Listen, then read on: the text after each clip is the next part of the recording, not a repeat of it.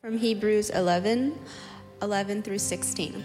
By faith, even Sarah received the ability to have a child, though she herself was barren and past the age for having children, because she had believed that the one who promised was faithful. So descendants were born from one man, and he was as good as dead.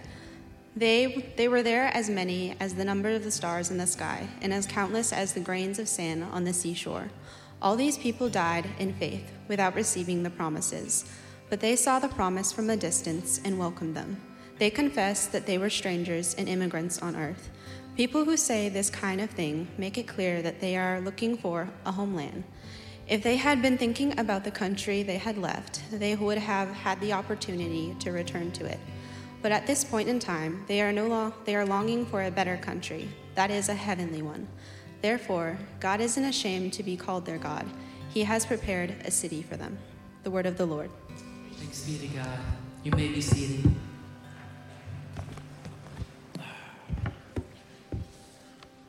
Well, good morning, everyone. It is so good to see you and to be with you. Welcome, families. It is so good to worship with you this morning in chapel. You may have seen maybe some of the slides that have that are saying that Esteban's gonna be preaching in chapel. I wore the same shirt just so that you'd know it wasn't a fake. So I appreciate that. But this morning, it's always a joy to dig into the scripture. Certainly it's been a joy for me to even look through this particular text in Hebrews 11 as we kind of walk through all of these particular stories of faith, people who've lived their lives of faith. And to continue to understand that it's not only these stories of people being faithful, but it's an invitation to trust God even deeply. And so during this Creation Care Week, I've decided that I want to begin with a story from a place in creation that gives me life and joy. And so every year for the past 15 years, my family and I have spent a week of our summer in Sequoia National Park. It's one of the, I love this place. Every so often I get to talk about my joy of the sequoia trees. And there's a story that makes me chuckle every time I see this story on this place called Grant Grove. And you see, in the mid-1800s, there was an attempt to show the rest of the U.S. the greatness of the sequoia trees. And so some people decided to cut these trees. Actually, they ended up becoming conservationists. So in honor of Creation Care Week, they became conservationists after they figured out, we probably shouldn't be cutting all these trees. But at the very beginning, they cut one of these large trees, and they try to send it out to Philadelphia to this World Fair. And they quickly realized that these trees were just so massive that it just couldn't be sent as is, that they had to cut it in pieces. If you're not familiar with the sequoia tree, they could be up to 250, 300 feet tall. They can have circumference as large as 100 feet. I mean, these are massive trees. And it is nearly impossible to ship it as is. So they cut into little pieces, and what they decided to do is ship it that way in pieces and try to put it back together when they got there. And when the people saw this tree kind of reconstructed, they immediately thought that it was a joke. They thought that it was fake. They thought that there was no way that this was a real tree because they had never seen that type of tree before. For a while, it was called the California hoax. And it was just too good to be true. Because usually our response to things that seem impossible or too big, our response is usually disbelief. This morning's scripture comes out of Hebrews 11, and it highlights this promise that is given to Abraham and Sarah. The promise to them was that they would be the beginning of this great nation, as many as the number of stars that there are in the sky, and countless as the grains of sand of the seashore. And this promise would not only benefit them, but it would also be a blessing to the whole world. You know, a few weeks ago, Dr. Brower mentioned about this promise that was given to Abraham and Sarah in Genesis 12. And in that text, we read that by faith, Sarah received the ability to have a child, though she herself was barren and able to have children of her own past the age of childbearing. It also says that she believed because the one who promised is faithful. And so early on, there was this understanding that God is a faithful God. However, I also wonder how Sarah felt when she heard this news, that her hopes of having children were pretty much gone, that all of a sudden she is given this good news of hope and that something miraculous was about to happen in her and that God had promised something to them. The one who created something out of darkness, out of nothing, brought into existence the heavens and the earth, is now the one who is promising this something miraculous. A large, numerous nation from an aging couple who has an inability to bear children. And this God is calling them to not only trust, but also follow in his plan and in his way for them.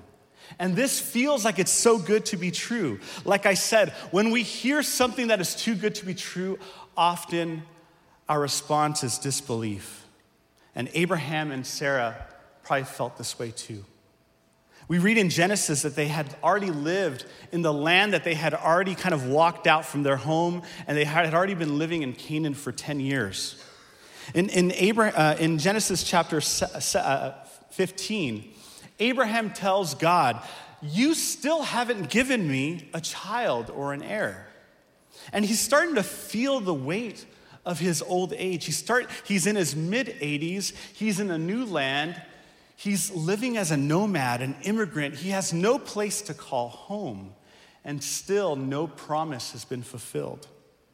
And yet God continues to remind him of this great promise. God asks Abraham again, "Hey, look up at the stars. Look up at the stars and try to count them." And I can imagine right now that Abraham, even in this place of like doubt, that he's looking up and he's just doing what God is telling him. 1, 2, 3, and maybe he gets to 1,000, I don't know. But he believes that God is going to do something great. And honestly, it's difficult to wait on God. It's difficult for us to place our lives in the hands of someone else. That's not the way we function as human beings. We like our autonomy. We like our freedom. We like to not feel dependent on other things. We like our independence. We like things done now. I mean, think about fast food, right? We want things done at this moment. This is not the way we are wired. We are not wired to wait. We get impatient. We doubt. And when everything seems impossible, God says that he has a plan for us. And so they decided, instead of following God's plan, instead of waiting on God, they decided to do things their own way. In the following chapter, Sarah gives her Egyptian servant, Hagar, to Abraham so that they can have a child together. Hagar becomes pregnant, and she's immediately despised by Sarah, to the point where she is kicked out of their home and kicked out of their land. And yet, one of the beautiful things that I find within this story, that someone who had little to no significance in this greater story ends up becoming the first person who gives a name to God. Hagar, an Egyptian slave. She gave this name to God. She said, "You are the God who sees me, El Roi." For she said, "I have now seen the one who sees me." In the waiting, in the hardship, God sees us. God still desires to meet us. And even when we decide to do our own thing, and instead of waiting on God's plan and trusting in God's plan still moves forward. The beauty is that God continues to be who God is. Another beautiful thing that I read is that although Abraham and Sarah decided to do things their own way, they were always invited to come back to God's plan because God's plan remains. God's plan and purpose didn't change because that is the character of God. We read that God is faithful, and so we trust in the one who has been faithful for generations. And so we are still invited to believe. We're still invited to trust. The good news in this story is that when we are not faithful, God is. That even when we decide to take matters into our own hands, God invites us back into his plans and his purposes for our lives. Abraham and Sarah did have a son together. Their descendants did become a great nation. It was through this lineage that the hope of the world came to us. The blessing of all nations came to us in Jesus Christ. And even then, God's plan was done in a very surprising way. While everyone was expecting someone who fits our understanding of power, the good news came to a woman who was told she was pregnant before she was married. The good news became flesh through Jesus in the most humble ways. Born in a manger, lived as a carpenter, lived a nomadic life, preaching the good news of the kingdom of God, saying that he was going to proclaim the good news to the poor, proclaim freedom to the prisoners, and for the recovery of sight for the blind, to set the oppressed free, and to proclaim the year of the Lord's favor. And the way that hope and new life, salvation came to us was through a cross, through death. And this is how the world is saved. If you think about all of this, it sounds utterly ridiculous and impossible that that would be God's plan. But I want to remind you that God's ways are not our ways. That God's purposes and God's thoughts are not our thoughts.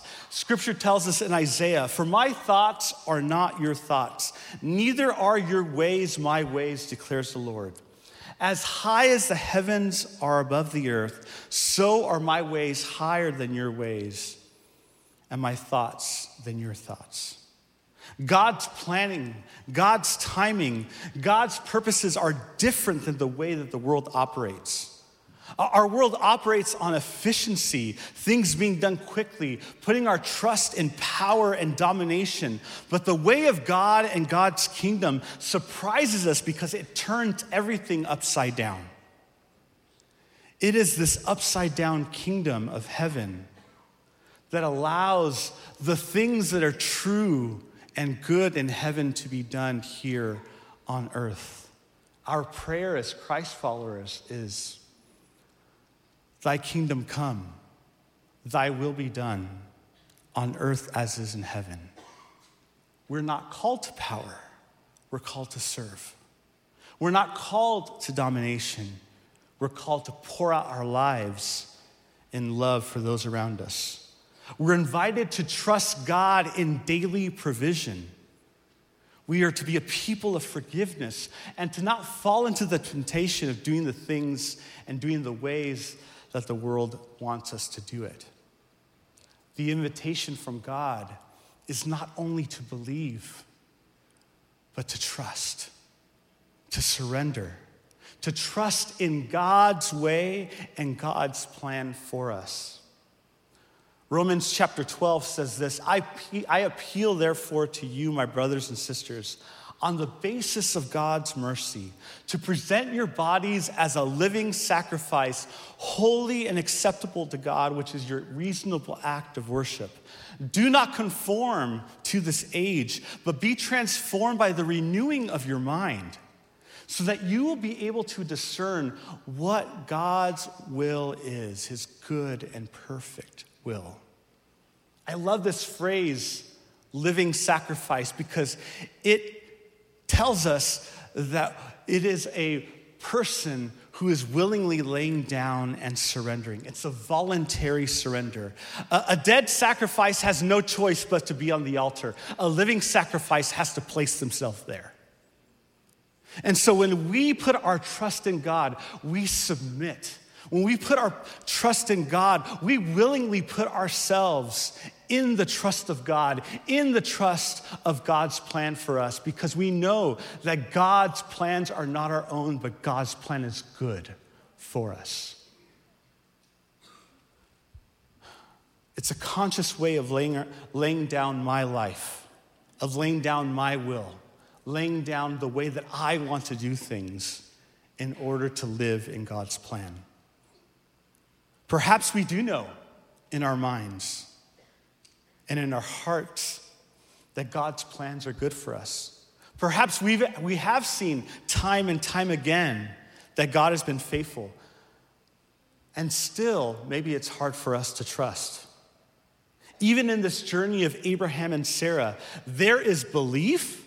However, there is an invitation to not only believe, but also to trust that God is faithful and to live a life of surrender to God's ways.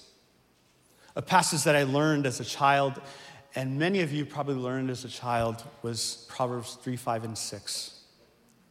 Trust in the Lord with all your heart, and lean not on your own understanding, but in all of your ways submit to him, and he will make your path straight. In all your ways, not in some ways, not in this compartmentalized type of faith, but in all ways, in every area of my life, in every area of my heart and my mind and my soul, all of those ways, I decide to submit to the one who is good and faithful. We are to place our lives and fully trust in God. Perhaps we know from afar that God is faithful. Maybe we have seen from afar the good things that God has done. But the invitation is to experience God's faithfulness, to experience and know God's plan by surrendering to it. There's a story of a tightrope walker by the name of Charles Blondin. Charles Blondin was famous in the summer of 1859 because he walked across Niagara Falls. It's actually this waterfall that is in between the border of the United States and Canada. He walked 160 feet above the fall several times, going back between Canada and the United States. And there were huge crowds on both sides. And they were in shock and in awe of what this man was doing, going on a tightrope and going in this pretty dangerous feat of walking across. He did some pretty amazing stuff. He once decided to go across on stilts. Another time, he decided to go on a bicycle. And each of those moments, everyone cheered. There was one particular moment where he decided to go blindfolded. And he goes blindfolded across this tightrope with this waterfall under him. And everyone is cheering by the time he makes it across. And then he goes back again. And everyone cheers. And then he tells the crowd, "Do you think I can cross this tightrope with a wheelbarrow?" And they're like, "Yeah, you can do it, Charles. You're amazing. You're awesome. We've seen you do it." And so he goes across with this wheelbarrow, and he makes it across. And then on the other side, he says, "Do you think I can also, in this wheelbarrow, take a person inside?" And they're like, "Yeah, Charles, you're amazing. We saw you do it." I mean, there was even a point where he also carried a stove in his hand and actually cooked eggs while he was on the tightrope. I mean, just really, really crazy stuff that he did. But in that moment, he said, "Can I take someone across this tightrope in a wheelbarrow?" And they said, "Yes, you can. We've seen you do it." And then the next question was, who wants to volunteer? Silence. Silence. There are many, many times where we see God's goodness and God's greatness, where we see God's plan revealed in so many miraculous ways. And we say, God, I believe in you. God, I believe that you can do the miraculous. I believe that you can do all these things. And when we're invited into the journey of trust and submitting and surrendering, we hesitate and we don't. We're like the people who don't want to go into the wheelbarrow, knowing fully that he can, but often having doubts in our own minds and putting our full trust in him. The invitation of this semester, as we think about how God has been faithful from age to age, as we think about how God's faithfulness has been proven over and over again, is not just about belief. It's about belief and trust and surrender to who God is. Because God has proven to be faithful. God has proven that God's plan will happen and will continue, and God is inviting us into that. To be people who can trust God with every part of our life. Not in just the simple things, but also the hard things. Not in the things that we hold on and have this tight grip on, but the things that we just need to just let go and surrender to God. Throughout this week of Creation Care Week, we've been having these pieces of paper here on the altar. For those of you who weren't here on Monday, it was explained that these pieces of paper are biodegradable. The hope is that on Saturday when we do this renovation project of this garden, that the prayers that have been written on these pieces of paper and that go into these jugs can go into the soil. And as part of it, to symbolize the ways that God's desires, the good news of the gospel that God is with us, that God died on the cross, and that God provided a way for us to be reconciled to him, but also the ways that we are desiring to trust God more, can be put in this dirt as good soil to receive what God has for us. And that soil and that seed can take deep root, and they could bear great fruit, not only for your life, but for the life of the kingdom, for the ways of the kingdom. And so this morning, we have an opportunity to respond after chapel. If you want to stay and linger and come up and write those prayers and offer and just decide the ways in which you want to surrender your life completely to God, you can do that after. Let's pray. God, we thank you for who you are. That you are the God who can do all things, and you have proven it time and time again. And so we pray, God, that this belief would not only be knowledge in our minds, but take root in our hearts into ways where we can be trusting in you more deeply. God, I know that each and every one of us are coming in different ways here. Some of us have strong faith, and some of us, our faith is holding on. I pray that by your Spirit, that you would touch our lives and prompt us to surrender our lives even more each day, to trust in you, to enter that wheelbarrow, knowing that you are good, that you are faithful, and time again, you have been good. And we're so thankful for you. We're thankful that you love us, that you love us so much that even when we decide to walk away from your plan, you still lovingly invite us back, that your grace is there, that your mercies are new each day for us. God, we thank you. And we pray that today that you keep this story of Abraham and Sarah, this story of invitation to trust in your way, keep it in our hearts close today. We love you and we thank you. In the name of Jesus, we pray all these things. And God's people said, amen. You're dismissed. Go in peace, and you're invited to linger if you want. Take care.